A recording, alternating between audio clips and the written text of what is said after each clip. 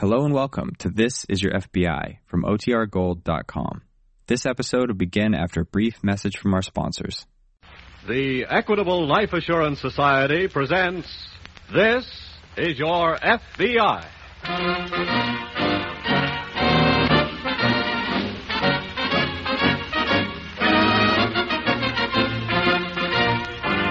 This is Your FBI, an official broadcast from the files of the Federal Bureau of Investigation, presented as a public service by the Equitable Life Assurance Society of the United States and the Equitable Society's representative in your community.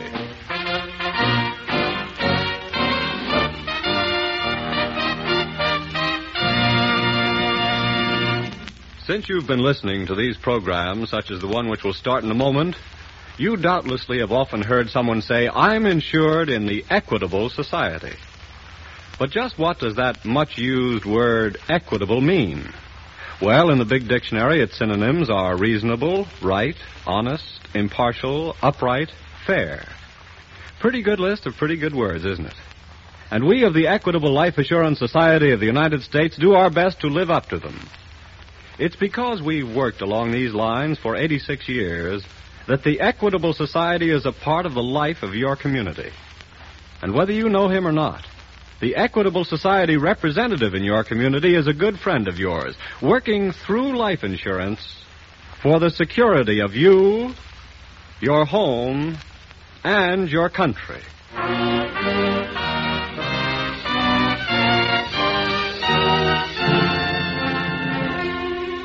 Tonight's FBI file, The Paroled Killer.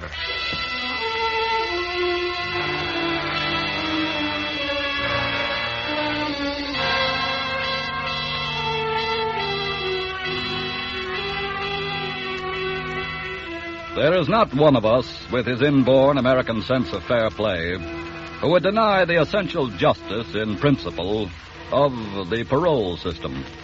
The system under which certain categories of convicts may be conditionally freed from prison before the expiration of their full sentence. But the front pages of our newspapers almost daily bear violent witness to the fact, demonstrated in tonight's case from the files of your FBI, that some convicts are paroled whom, for the sake of society, it would be far wiser to leave behind the bars.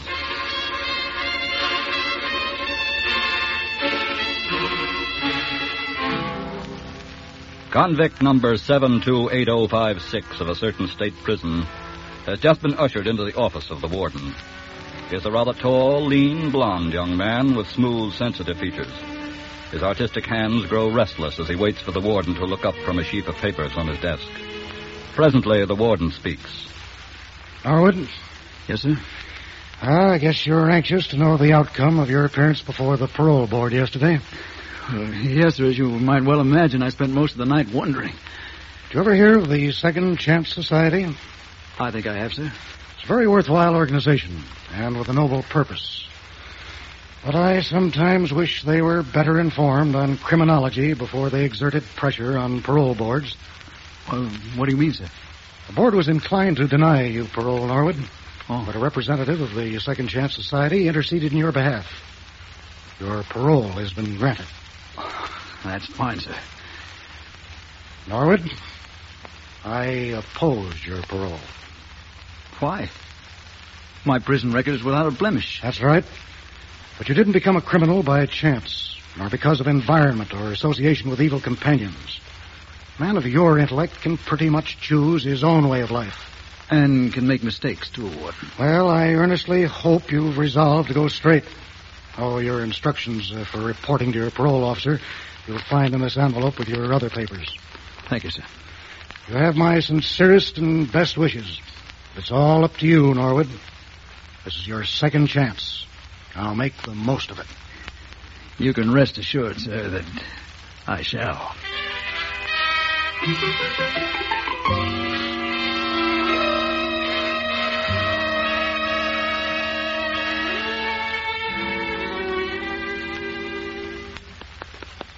Carl.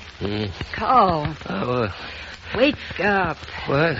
Wake up, I said. Oh, leave me alone. I'm tired. Paul, I want to talk to you. Look, if this is about where I was last night, I had to work, so leave me alone. I don't want no rhubarbs. I don't want to argue, darling. Oh, that's a switch.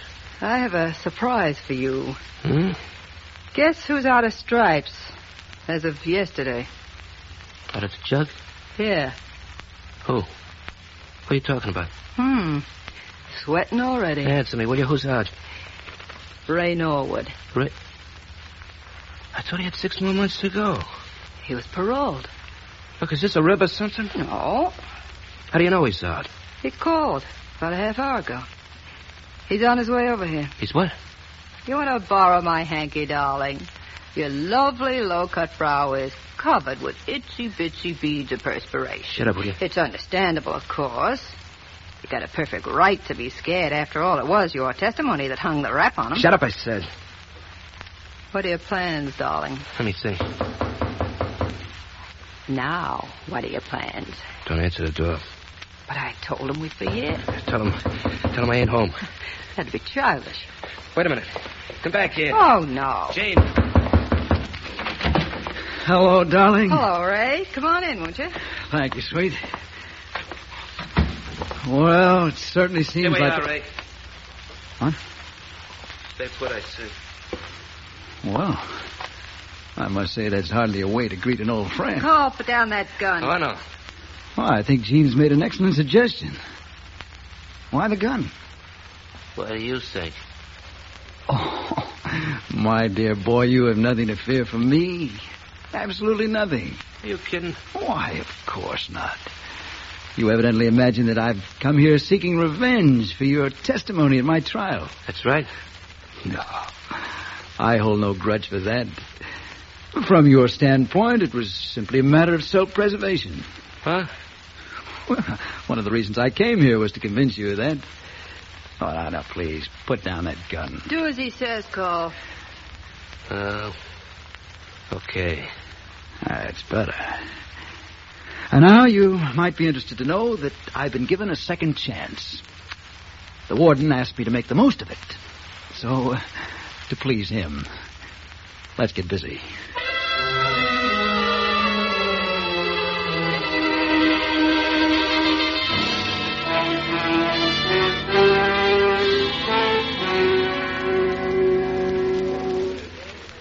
Yes, sir. What can I do for you? It's all written down on this piece of paper, Mr. Teller. There you are. Oh, let me see. You want stacks of 20s and stacks of 10s. Right. 15 grand worth. You can put it in this bag. Yeah. But your check, sir. Your check to cover. This gun looking at you should be cover enough. What? And if you make one move to step on that alarm pedal, you won't be going home to your wife tonight. Put the bad stuff in a bag like I told you. Well, you won't get away with this. It better not be your fault, bud. Okay. That's the 20s, not the 10s. And get this, too. I'm going to walk out of here normal-like, which means my back will be to you. But that girl standing over there is a better shot than Annie Oakley. So, hold this pose until we're both gone. Okay?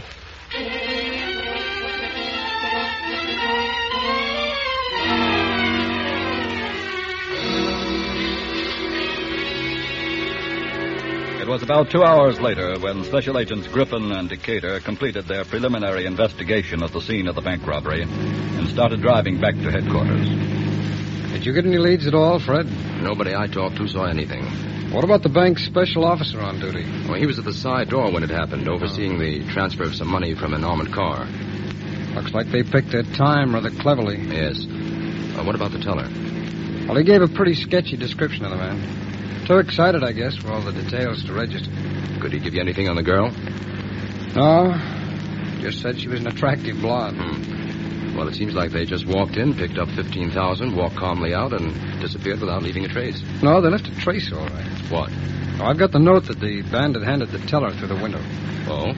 It's not much, but he might have left a fingerprint on it. We'll know when we get to the laboratory. Oh, we're pushing time on this one. Let's step on it.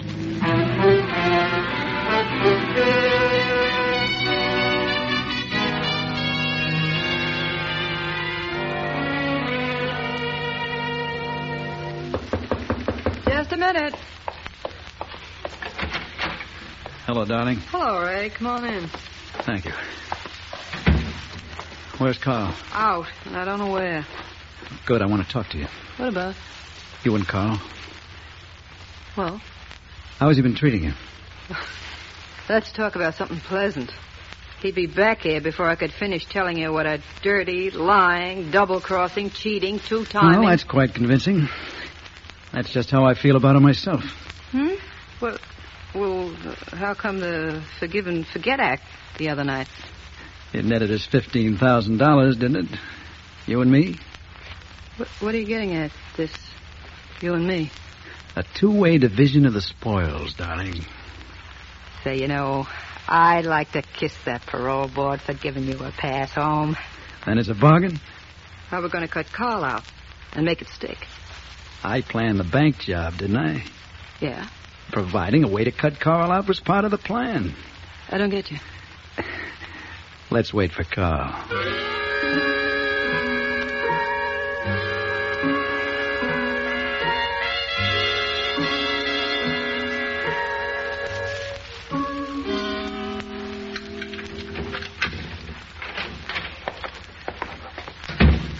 Jane? Jane? I'm right here, Carl. Oh. We're both here. Good. Well, how about getting down to business now? What business? Splitting the dough. Oh, I'm afraid I have a bit of bad news for you concerning that, Carl. What do you mean? I'm afraid something happened this afternoon that'll deprive you of any part of the money. Are you kidding? No. What's this plush mouth talking about, Gene? Just listen, darling. You have a police record complete with fingerprints, you know, Carl. So what?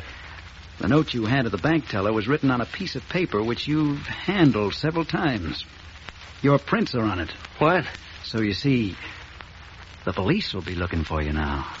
Why, you double I'm just evening our score, Carl. That's fair, isn't it? You don't think you're going to get away with it? Why not? Well, you were part of the act, too, you know. I wasn't in the bank. Yeah, but you were parked a block down the street and drove Gene and me away. The police can't prove that. They'll prove plenty when I tell them where to go to look for the money. You'll tell them? Sure. About Gene, too? Why not? Look, if I take a rap, you're all going to take a rap. I'll yell my head off before I let you get away.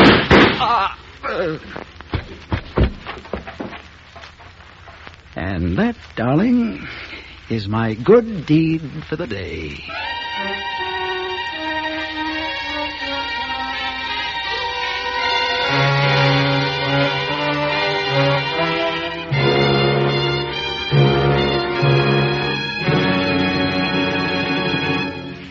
Before resuming tonight's FBI file, as we shall in just a moment, let me describe another little drama for you.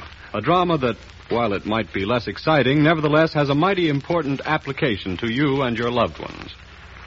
This week at the Equitable Society, I happened to walk into the building carrying a heavy suitcase. And suddenly the suitcase seemed to grow lighter in my hand, and a voice said, "Here, let me help carry that with you." Well, it was a friend of mine in the company, an Equitable Society representative who'd taken hold of the handle. "Thanks a lot," I said. "It's a pretty heavy load." "So I noticed," he answered. "That's why I'm helping you out. That's my business." And you know, he was 100% right when he said that.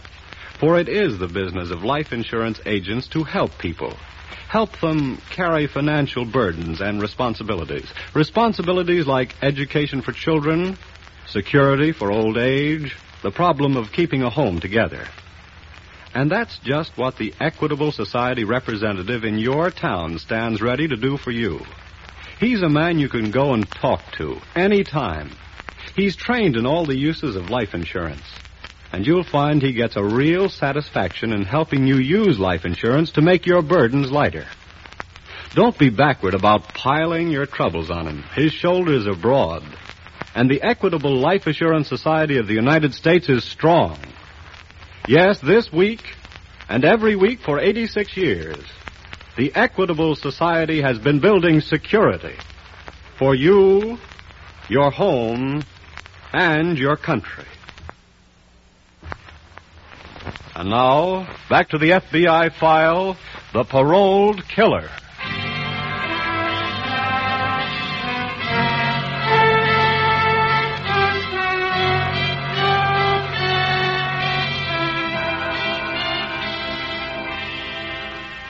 In most cases, the parole boards throughout America are composed of conscientious and qualified men and women who perform well the difficult job of deciding whether a convict eligible for parole can safely be returned to society. But far too often, they yield to the pressure of well-meaning but uninformed persons and are forced to parole convicts who are loosed upon society with tragic and criminal results.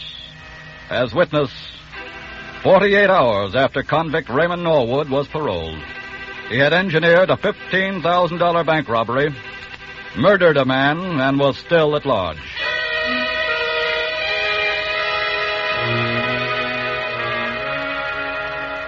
It is some 30 minutes now after Carl Sterling crumpled to the floor with 2 pistol slugs in his body. Special FBI agents Griffin and Decatur arrive at the apartment. Better stand to one side, Fred, just in case Sterling resents our visit. I can't imagine him being dumb enough to sit here and wait to be picked up. Well, he was dumb enough to leave his calling card at the bank, wasn't he? Yeah, but... Hey, wait a minute. What's the matter?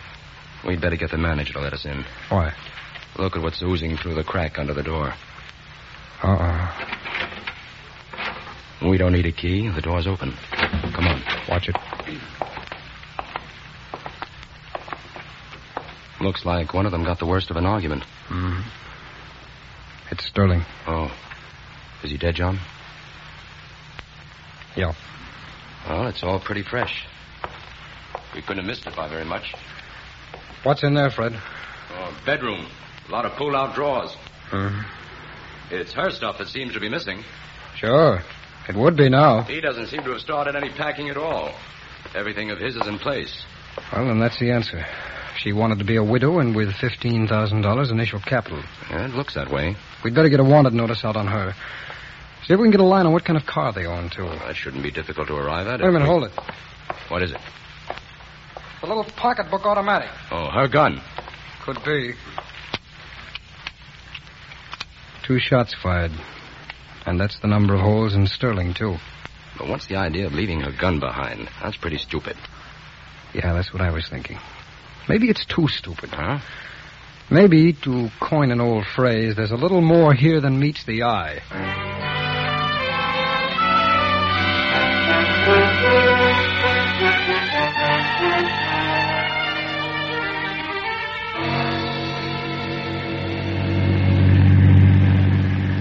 Ray. Yes, darling? I'm not exactly the 90-mile-an-hour type, but considering our Class B movie exit tonight, don't you think we ought to be driving a little faster? And have a state trooper arrest us for speeding? Car's probably hot by now, anyway. Well, that's true. So what are we going to do? Keep on modeling it? No, my pet. I have a much more practical idea. Like what? Like this. Ray! Ray, are you crazy? Why? You almost plunged us down that ravine. But I didn't. Thanks to the good brakes. But how come you're parking here? Oh, I told you. I have a more practical idea. For me, anyway. What do you mean? Those skid marks across the road will look like you swerved over toward the ravine to avoid a crash. Right? I swear. Oh, but you're driving. But when they find the car piled up at the bottom of the ravine, I won't be in it. What are you saying? I'm saying au revoir, my sweet... Oh.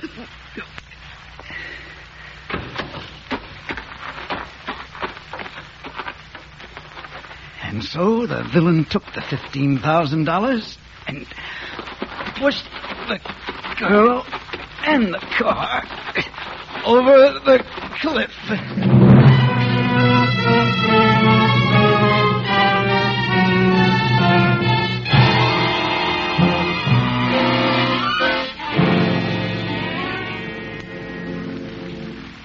Oh, Fred, what's the lab say? The slugs taken from Sterling were fired from that gun you picked up. Oh, that figured. You're still convinced it was the work of a third person, huh? Yes. Revenge work, too. Sterling's leaving his prints on that note at the bank wasn't a dumb move on his part. It was meant to be a smart move on the part of somebody else. To pin the job on him. That's right. Couldn't that have been his wife? No, she would hardly have been that clever, and Then left her pistol behind as obvious evidence. Oh, and that's where the third person comes in. Yes. Somebody who had good reason in his own mind to frame Sterling with a bank job and frame the girl with murder. Who would that be? Well, I've been looking over the police information on their background. Yeah? Sterling and his wife at one time were more or less stooges for a man named Raymond Norwood. Oh. Norwood was sent up a year and a half ago on a robbery charge. But where's the revenge motive? Well, Sterling turned state's witness against Norwood.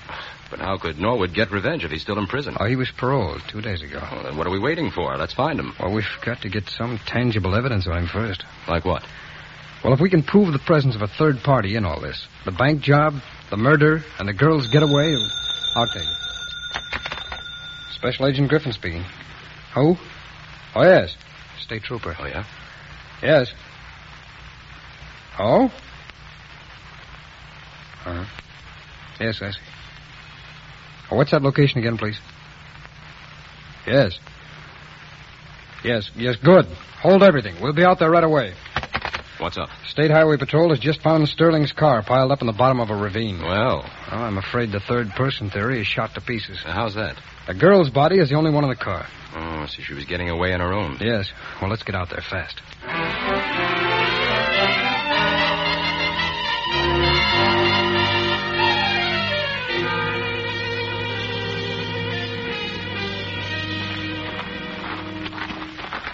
Oh, I agree with you, Fred. Those skid marks back up on the highway make it look like an accident, but then again, maybe it wasn't. Sticking to the third-party idea, huh? Well, where do we take a look at the wreck? Oh, that looks like the heap over there by that state trooper. Yeah. Oh, officer, do you mind if we have a look? We're special agents of the FBI. Oh, go right ahead. Thanks. Fred, throw your light over this way, will you? Phew, what a mess. Yeah. Oh, look, there's a traveling bag. Come here. Yeah? Lift up the side a little while I pull it out, will you? Okay. All right, now. Oh, okay, I got it. That does it. All right, shine your light down here, will you? What's in there? Just clothes. Yeah, that's all. No $15,000. But that still doesn't I prove know, that... I know. The third party. Well, let's look around a little more. Fred. Yeah? Come here. What did you find? The evidence I've been looking for. What, where? This is the right front door of the car, isn't it? That's right. With the girl sitting next to it, she couldn't very well have been driving the car, could she? No. Come on. Next stop, Norwood. Yeah, but where? I think I've got a good idea about that, too.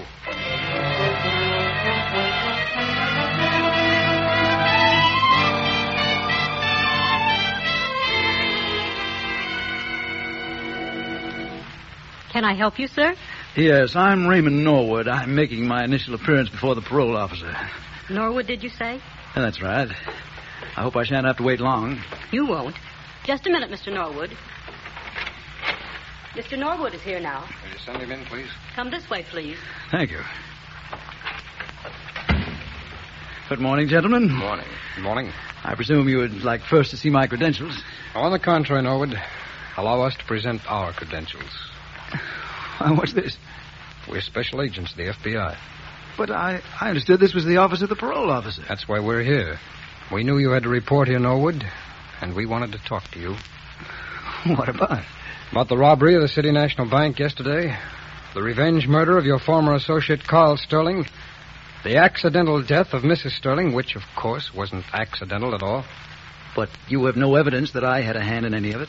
Norwood, if you had wanted it to appear that Mrs. Sterling was alone in the car, you should have seen to it that her dress wasn't caught in the door on the right side. Very clever, gentlemen. But I'm afraid I shall have to frustrate your plans for taking me... Oh, no, you don't. What?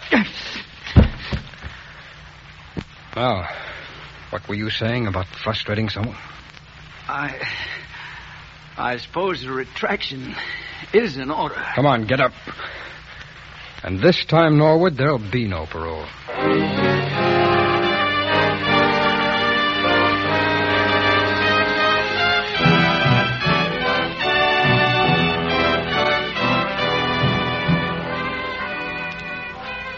Raymond Norwood was tried for his murder of his two accomplices, was convicted and returned again to prison. This time, he was executed for his crimes. Now we would like you to listen to a statement prepared especially for tonight's program by J. Edgar Hoover, Director of the Federal Bureau of Investigation, on the subject of parole. Parole is a humanitarian and worthwhile institution designed to aid the wrongdoer who has learned the error of his ways by giving him another chance under supervision. Like all laws, its first objective must be the protection of society. Parole fails unless society benefits. The convenience of the wrongdoer must be subordinate to the safety of society. In far too many instances, parole is unworthy of its name. It is a liability rather than an asset to society when improperly administered. The fact that there are failures in parole, nevertheless, does not mean that the institution of parole is not worthwhile. It has not been adequately tried, except in few instances, notably under the federal parole system and a few states. Those experiments are notable examples of how parole should be applied. Not a day passes that does not find local, county, and state law enforcement officers and special agents of the FBI risking their lives to apprehend some criminal who has been freed by ill-advised parole. It is time that law-abiding citizens demanded and made provisions for adequate parole systems in their respective states.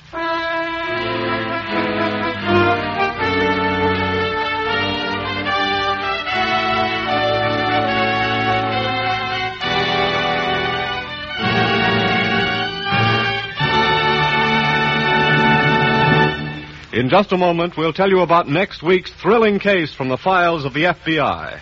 It will once again demonstrate the accuracy, the speed, and above all, the intelligence with which FBI men work. But now, let me introduce to you another expert in security, the Equitable Society representative in your community. You'll find him just as accurate, just as swift and intelligent in solving the problems of life insurance. Solutions that mean homes kept together, children educated, and old age made comfortable. In your community, the representative of the Equitable Life Assurance Society of the United States is a man worth knowing. A man who likes his job. A man who is making a great contribution to building security for you, your home, and your country.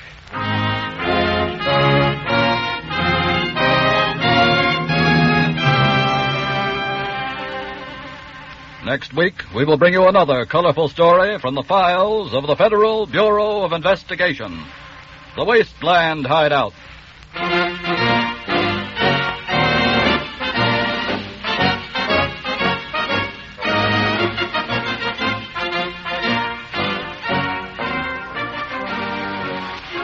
The incidents used in tonight's Equitable Life Assurance Society's broadcast are adapted from the files of the Federal Bureau of Investigation.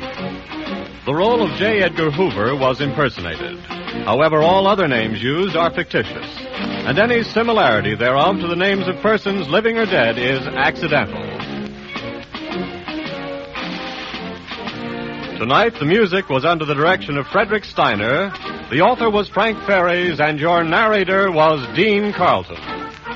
This is Your FBI is a Jerry Devine production. Now, this is Carl Frank speaking for the Equitable Life Assurance Society of the United States and the Equitable Society's representative in your community, and inviting you to tune in again next week at this same time when the Equitable Life Assurance Society of the United States will bring you another colorful story from the files of the Federal Bureau of Investigation, The Wasteland Hideout. On This is Your FBI.